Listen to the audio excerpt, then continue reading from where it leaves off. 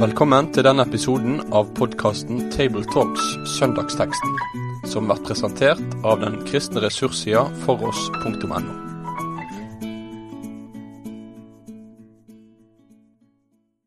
Hjertelig velkommen til en ny episode av Tabletalks, søndagens tekst, der vi samtaler om søndagens tekst. I dag så skal vi snakke om teksten som er for romjulssøndag. Det er 29. desember. Og teksten vi skal lese er fra Matteus 2, vers 13-15. Romjulssøndag, det er den søndagen som ligger mellom jul og nyttår, og på romjulssøndag så leser vi ofte tekster knyttet til andre begivenheter i julefortellingene i Bibelen. Og det er at noen år så leser vi for eksempel om fra Lukas, om Simon og Anna i tempelet, mens i år så skal vi lese om flykten til Egypt fra Matteus kapittel 2. Mitt navn er Knut Kåre Kjerkholm, og med meg så har jeg Toril Slottsvenn Asp og Sverre Bø. Og så skal Toril få lese denne teksten fra Matteus 2, vers 13-15. Da de var dratt bort, viste Herrens engel seg for Josef i en drøm og sa: Stå opp, ta med deg barnet og barnets mor, og flykt til Egypt, og bli der til jeg sier fra. For Herodes kommer til å lete etter barnet for å drepe det. Han sto da opp, tok barnet og moren med seg og dro samme natt av sted til Egypt. Der ble han til Herodes var død. Slik skulle det ordet oppfylles som Herren har talt gjennom profeten. Fra Egypt kalte jeg min sønn. Ja, det var sånn teksten lyder, og her er det jo mye spennende som skjer. Og kanskje vi kan begynne med denne litt artige detaljen at Gud snakker i drøm til Josef her. Og drøm, det er jo gjerne noe vi ikke tenker er så veldig naturlig at skjer, at Gud snakker til oss i drømmer, kanskje? Det er vel mange som opplever at når vi snakker om drømmer, så begynner det meste å flyte. Ja. Det kan være så mye rart, og man kan liksom ikke stole på drømmer. Men det er jo tydelig at vi lever når vi sover også. Og Herren formidler mange ganger, både i bibelsk tid, men også i vår tid, noe han ønsker til mennesker i drømme. I Salme 16,7 står det: Jeg priser Herren som gir meg råd. Ja, også om natten får jeg rettledning i mitt indre. Det kan jo være at man ligger våken og får den rettledningen om natten, men det kan jo også være at man rett og slett får det gjennom drøm. Jeg ble kjent med et menneske for en del år siden som ikke hadde noe særlig kontakt med kristen tro, men hun var en etnisk norsk kvinne som hadde levd opp her, og så begynner hun å fortelle meg om en drøm hun hadde hatt. Og hun hadde våknet midt på natta, og det hadde vært veldig sterkt lys i den ene delen av rommet. Og så hører hun en si, jeg husker ikke ordrett hvordan det var, men det var omtrent sånn, at jeg har betalt for din skyld. Altså for meg var det akkurat som å høre det rett ut fra Bibelen. Og det var det et syn, var hun delvis våken, var det et drømmesyn? Jeg vet ikke helt, men i hvert fall dette at Jesus åpenbarer seg, også i drømmer. Og det var tydeligvis at han gjorde det mye for Josef da, når vi er i den fortellingen her. For hver gang det var en litt kritisk situasjon rundt dette med Jesu fødsel, så får Josef beskjed om noe i drømmen som gjør at han tar den gode beslutningen som må til for at Jesusbarnet og mor skal vernes. Jeg har lagt merke til at rundt på bedehus og i menigheter så har jeg gjennom årene truffet faktisk ganske mange som har opplevd store, viktige ting gjennom en drøm, eller et syn, og ofte de ikke helt vet å sortere i det. Det er ting de ikke snakker om sånn i utide, fordi at det kan virke så pussig, og Kanskje man har hørt advarsler mot å bygge på drømmer og visjoner og ting fra et eget sinnelag bare. Men i ettertid så står det tilbake som noe godt og riktig, hvor Herren fikk sagt noe som ble et avgjørende vendepunkt. For noen selve det å søke Gud og bli frelst. Etter å ha hørt mye og tenkt og grublet, så var det en natt at plutselig Jesus sto for dem og sa det rett til meg med navns nevnelse. Og så våknet vedkommende og tok en beslutning og har levd etter den. Så at Gud fremdeles er i stand til å henvende seg til oss i søvne, eller gjennom drømmer og andre måter, det vil jeg gjerne være med å istemme også. Og det gjør kjempeinntrykk å høre om muslimer i andre deler av verden som møtte Jesus i en drøm. Ganske lite glimt kanskje, men nok avgjørende punkt til å søke noen som kjenner veien videre, og så er de blitt kristne og kan lenge etterpå fortelle om det som et vendepunkt. Da fryder jeg meg over at Gud den allmektige kan bruke også noe som ellers kunne være så mangt. Jeg har ikke mye spennende å fortelle fra mitt drømmeliv, det meste har jeg glemt når jeg våkner, og kanskje er det også en skepsis bygd inn i meg fra å ha lest Jeremia 23 ganske mange ganger, for der er kampen mellom de falske og de sanne profeter, hvor de falske hele tiden sier, jeg har drømt, jeg har drømt, jeg har drømt. Og så svarer Gud gjennom Jeremia at det er jo utmerket. Fortell drømmene dine, men ikke bland det med det som er Herrens ord. Så der var det en konflikt mellom det hva faktisk Gud hadde sagt, og deres egne drømmer og visjoner. Noen ganger kan det være en problemstilling, men kanskje det er mange babyer som er kastet ut med badevannet, som om ikke Gud faktisk også kan henvende seg til oss på den måten. Og det er jo denne teksten et fantastisk eksempel på.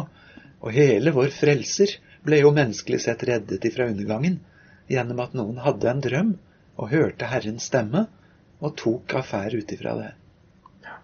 Men jeg har lyst til bare å si en liten ting om drømmer som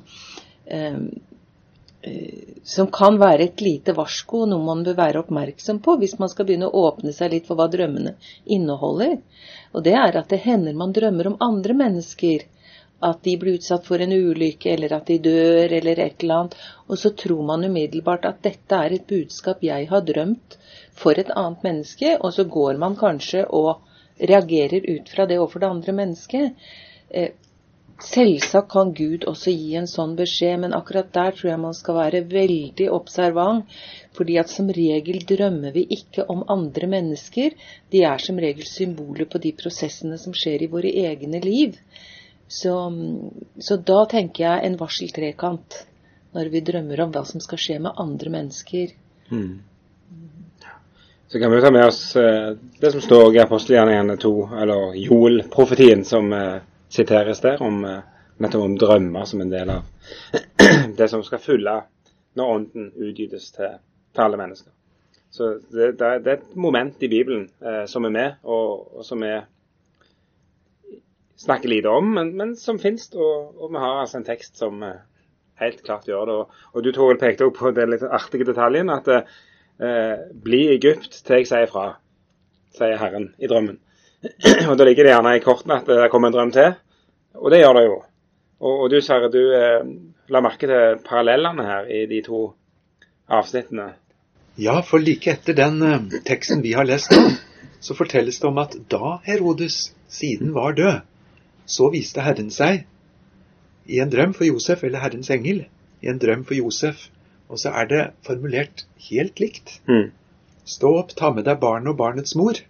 Og denne gangen skulle de dra tilbake til Israels land. Forrige gang skulle de bli politiske flyktninger til Afrika. Er ikke det spennende å bruke litt moderne ord på det? Jesus ble politisk flyktning og måtte søke politisk asyl i Afrika, fordi han og familien var forfulgt av en despot, av en konge. Og så fikk de faktisk asyl. Sånn i det store historiske bildet så er jo det grensen mellom Asia og Afrika, det går jo mellom Israel og da Egypt. Og den strømmen av hundretusener av jøder, som i de par 300 årene fram til Jesu fødsel flyktet til Egypt, den har satt mange viktige spor. Heldigvis så vet vi mye spennende om det, fordi det var en meget skrivefør jøde som het Filo, som bodde i Alexandria, og som har skrevet en mengde bøker på godt gresk, som forteller om jødenes tro, og som forteller om hvordan det var å være jøde i Egypt. Og det er jo en forferdelig historie om jødeforfølgelser og antisemittisme, og hvordan de forgjeves appellerte til keiseren i Roma, appellerte til menneskerettighetene de mente de skulle ha. For jødene var jo dyktige mennesker som keiseren gjerne ville ha rundt i sitt rike fordi de skapte store verdier, driftige, flittige mennesker, men likevel ofte led overlast fra nabolandene. Så egentlig så vet vi veldig mye om den flyktningestrømmen og migrasjonsstrømmen som var fra Israel til Egypt i de der par århundrene fram til Jesu tid. Og Jesus blir en i den migrasjonsstrømmen som fikk asyl, og som fikk beskyttelsen han trengte. Og da er vi jo tilbake i ja, men altså det er jo flere ting som dukker opp. Det ene er jo rett og slett bare den her hvordan Jesus måtte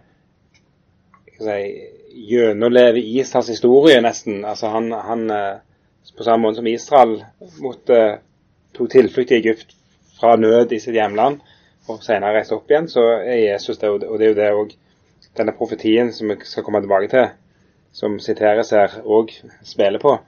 Så det er jo en side av saken, og så har du den andre siden som er nettopp der, for å spinne litt videre på dette med flyktningeproblematikk og de tingene der, at det å liksom merke seg, det er jo utrolig spennende at Jesus, han har prøvd i alt, som Hebreerbrevet sier, og han har også faktisk også prøvd i det å være flyktning. Det er utrolig få ting i den menneskelige tilværelse, eksistensen, som ikke Jesus har vært innom i løpet av de ganske få årene han tross alt levde på jord. Og ble altså da fremmed, forfulgt, flykta, rett nok sikkert ikke visst så veldig mye om alt som foregikk rundt seg, men likevel, og har bodd noen år i Egypt. Og i Egypt så er det ganske rike tradisjoner knyttet til det. Flere klostre og plasser som har minnesmerker, der legenden eller historien sier at her var de, her stoppte de. Og mye av Egyptes kristne og mye faktisk orientert rundt det oppholdet som Jesus da hadde i Egypt. Så det er en spennende side ved Bibelen og virkningen disse historiene har, som er ukjent for oss nordmenn, da, men er veldig viktig i Egypt for eksempel. Men et perspektiv som er litt annerledes enn det vi er inne på nå, det som jeg tenkte på, det var at det var på en måte så stor krise i det Gud skulle bli menneske. Altså Gud blir nærværende som en menneskelig skapning sammen med sine skapninger. Og det står på en måte, det går på livet løs helt fra første øyeblikk. Så jeg tenker at Gud er i spedbarnet Jesus, og så er han samtidig utenfor for å verne at det hele går bra. For her er det er jo truende fra første øyeblikk. Altså det er ikke, kanskje ikke truende sånn fare, men de fikk jo heller ikke noe sted å være når han skulle fødes. De var på en måte, de endte kanskje i dette uthuset da. Og så går det videre, og så kommer disse vismennene, og så blir det rett og slett fare på fære. Og gang på gang så må Gud gripe inn. Først så kommer han til Maria, og underet skjer. Så må Josef hjelpes, så han tar hånd om dem og ikke støter de fra seg.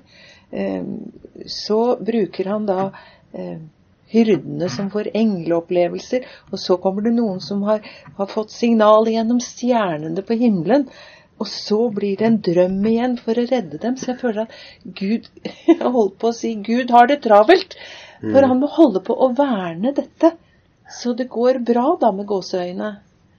Og så er han også så nærværende at han sier akkurat som vi ville sagt, nå blir du der til jeg sier ifra.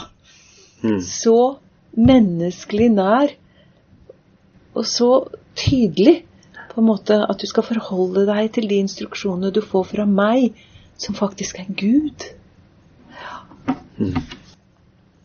Ja, for man kan gjerne si at julen er et høyrisikoprosjekt, altså og du går rett inn i den klinsjen med en gang, at Jesu fremtidige skjebne blir liksom, den kommer frem allerede her. Altså han forfulgt fra dag 1 da, av Guds fiende.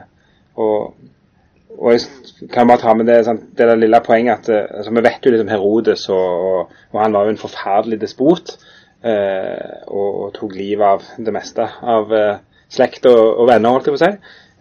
For han ble så ekstremt paranoid på vegne av sin egen makt, og hvorvidt det var true eller ei. I tillegg så det jo en fiffig kanskje tilleggspoeng at han av herkomst så han jo idumeer. Det betyr at han kommer fra dette området som i Gamle Testamentet heter Edom. Og i hele Gamle Testamentet så det en pågående konflikt mellom Edom og Israel.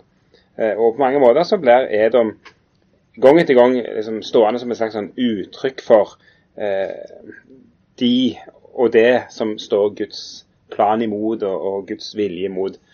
Så på en måte, så, liksom på et sånt nivå også, så denne her altså Herodes' intensjon om å ta livet av Jesus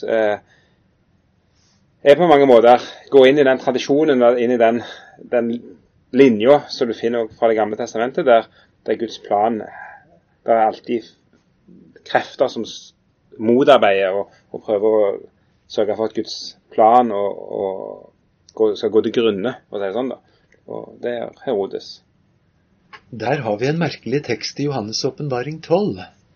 Det et kraftig symbolspråk, så det en fare for å feiltolke det. Men vi får et glimt like inn i himmelen, der Satan i form av en drage til stede i Guds himmel. Og der det også en kvinne som skal føde et barn. Og dragen Satan tar oppstilling for å sluke det guttebarnet med en gang det født. Og i det samme øyeblikk som kvinnen har født, så må himmelen direkte ta grep om dette guttebarnet og mer eller mindre evakuere det, for at dragen Satan ikke skal klare å sluke dette barnet. Og så blir det en krig i himmelen, Satan imot Guds engler, som ender med at Satan, dragen, kastes ut av himmelen og krasjlander på jorden. Og når han ikke klarte å ta kvinnen og heller ikke guttebarnet, så forfulgte han kvinnens barn. Og det kan jo da høres ut som det de kristne på jord. Men det en sånn veldig dramatisert situasjon der en kvinne føder et guttebarn som himmelen må skjerme ved å evakuere, som ligner veldig på den bokstavelige historien vi midt oppi her. Og så tenker jeg det jo et perspektiv til når det gjelder hva som skjedde mellom den nyfødte Jesusbarnet og den mektige Herodes. Fordi det eneste som styrte hans liv og avgjørelser var vel hans egen maktposisjon og egen berømmelse. At alt som skjedde skulle tjene at makten blir større, berømmelsen blir større. Og da synes jeg jo det noe med, det gjelder jo faktisk ikke bare Herodes, selv om vi ikke blir despotiske alle sammen, eller står i en posisjon som gir den muligheten, så det jo dette med ære, berømmelse, makt, det som liksom denne verdens vesen, som egentlig også har røtter inn i oss. Men så blir det så tydelig hvordan Jesu nærvær på jorden truer det fra første øyeblikk. Herodes trodde at hvis det var en kongssønn, så ville det true hans kongeposisjon. Det var jo ikke en virkelighet, men at det var en tussel og en kollisjon mellom Guds rike og verdens rike og dens herskere allerede fra første øyeblikk, det jo en virkelighet som ligger under det hele. Jeg husker når du sier dette, så sitter jeg og tenker tilbake hvordan jeg som liten gutt i Japan hadde mor som satt hos meg når jeg var småsyk og leste eventyr Asbjørnsen og Mo. Og det var en setning som var aldeles forferdelig og beit seg fast i meg. For trollet tålte ikke lukten av kristenmanns blod. Og jeg så for meg dette fryktelige trollet og var vant til å tenke at jeg også skulle få være kristenmanns blod på min måte. Så det ble en setning som sank dypt i meg med stor tyngde og alvor. Som bibelleser så kjenner jeg igjen akkurat både Asbjørnsen og Mo og det du forteller nå. Og for eksempel når Paulus skriver i 2. Korinterbrev om at lukten av kristne Det kan være som en parfymelukt for medkristne, så flott å få møte en annen kristen. Men for denne verdens folk så er det en stank av død til død. De føler det provoserende. Nå har vi blitt vant med et veldig tolerant norsk samfunn i postmodernismen, hvor vi får være i fred med vår tro. Men det er jo ikke en normal situasjon gjennom kirkehistorien, og heller ikke andre steder på kloden. Selve det å være en kristen truer, sånn at verden går i revers og stiller i motangrep. Jeg mener ikke å si at jeg håper vi skal få oppleve mer av det. Vi skal takke Gud for fred og rettferdighet, og likevel være forberedt på at det ligger noe provoserende i det, slik du sier akkurat her ifra begynnelsen, Toril. Så tar vi med oss at romjulssøndagen er jo noen få dager etter andre juledag og Stefanusdagen og minnedagen nettopp for kristne som er martyrer og ble drept for sitt tro. Og klart, den samme forfølgelsen som Jesus møtte gjennom hele livet og her ved sin fødsel, det er en realitet for Guds folk i verden, og det må vi ikke underslå når vi snakker om disse tingene her. Når vi ser hvordan Jesus, altså Gud kommer gjennom Jesus og plantes midt i en sånn ubeskrivelig lidelse. Altså, vi vet jo hva Herodes gjorde rett etterpå. Han drepte alle disse små guttebarna i Betlehem. Så det er jo liksom på det verste av det vi kan tenke oss, de handlingene som skjer i vår verden, både da og så mye vi vet om nå. Og så blir Jesus på en måte lagt midt inn i dette her, av grusomhet. Og Gud kunne jo rydde av veien på en sånn måte at han hadde satt en hindring for at dette grusomme skulle skje nå, for nå kommer fredens fyrste inn i vår verden. Men så er det kanskje både da og nå, så er Jesu tilstedeværelse midt i den forferdelige virkeligheten som mange av oss lever i. Vi skal ta med oss et annet poeng fra teksten som jeg tror er verdt å reflektere over. Det er rett og slett dette profetsitatet fra Hosea kapittel 11, som kommer til slutt her i vers 15. Som er et litt spennende sitat, og når vi begynner å gå etter hvordan i all verden klarte Matteus å få dette til å bli en messiasprofeti. Det kan liksom bli et spørsmål som en stiller seg. For i Hosea 11 så er det helt åpenbart at det taler om Israels folk og liksom denne utfrielsen fra Egypt. Men ikke du, Sverre, har vel også gransket dette her, om du har noen refleksjoner rundt hva er det som foregår? Hva er det Matteus gjør? Nå kunne jeg ha lyst til å svare litt kverulerende og si at hva er det Gud gjør? Yes, gjør gjerne det. Hva gjør Gud som gav oss Hosea 11 kapitlet med sitt eget ord? Og hvis jeg får lov å svare sånn på det, så vil jeg si Gud anvender ordet på en for meg ny og overraskende måte. Jeg tror ikke det spenner beina under en bokstavelig mening i Hosea 11, at der handler det om at Gud kalte sitt folk ut av fangenskap i Egypt. Men det er en dypere oppfyllelse, eller en tilleggsoppfyllelse, som gjelder kristologisk, at Jesus ble akkurat dette. Jeg synes det er overraskende, og jeg kan ikke gjøre sånn med profetier og utsagn i Det gamle testamentet, for jeg er ikke Gud, jeg er ikke apostelen Matteus. Jeg vil lese teksten så bokstavelig jeg kan, og ta det så historisk riktig som jeg kan.